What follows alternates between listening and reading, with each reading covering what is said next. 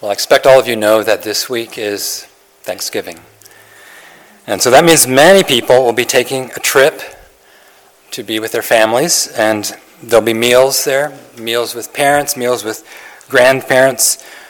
But you know also that there'll be plenty of people who won't be heading home. They're able to make that trip, but they won't be doing it. Maybe it's because of people in a situation like this friend that I had years ago. I remember this friend I had telling me that his mother was crazy.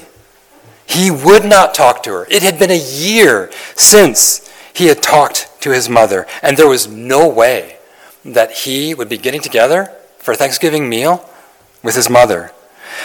I remember another man years ago whose father refused to talk to him, refused to see him. His father would not take calls from him. And that went on for a long time. They would not be getting together for Thanksgiving. At this table, we come here for a meal. It's a meal that's like those kinds of meals. And here, Jesus Christ invites you to this table. But that invitation with that person, it's not estranged. The relationship is not broken. Jesus is the husband who is crazy for his wife, crazy about her. He would give up everything to be with her. At this table, you're with the father who runs to embrace the wayward scoundrel son, even when you're screwed up, even when you're messed up. At this table, you're dining with the best friend, your best friend, the friend who sticks closer than even a brother. And you come to this table to a shepherd who takes up tired lambs and who carries the lambs in his arms. So in this meal, we take bread. And with this bread, what we're saying is that Jesus reconciled us to God by stepping into the middle. He's the perfect mediator, the man in the middle. Jesus was man, Jesus was God. No one better suited to be the mediator between us and God who is offended. And in this meal, we also take wine. Our mediator represented sinners. Our mediator bled in our place. And so when you take this supper, you say, God is at peace with me because of Jesus. And so I know I'm welcome at this table.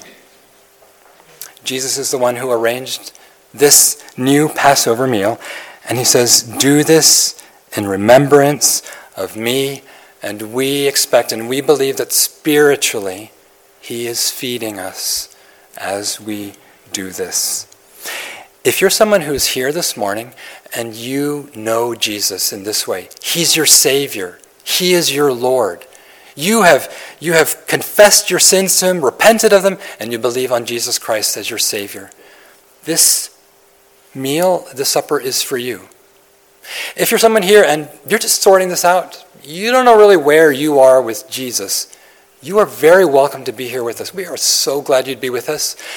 This is the part where you just want to sit back and watch. You don't want to take the bread and the wine, because it's only for people who are married to Jesus. You're his bride, he's your bridegroom, and you're heading towards a wedding. If that's not you and you're wondering, what in the world is that? Sit here, take it all in. We'd be happy to answer any questions you have, and we're very glad that you're here with us. Now, let's pray. Lord Jesus, we pray that you would come to us in this table and that we would meet with you and that you would feed us. We need you, Jesus. We need to feed on you, your body, your blood. We need to know that you love us.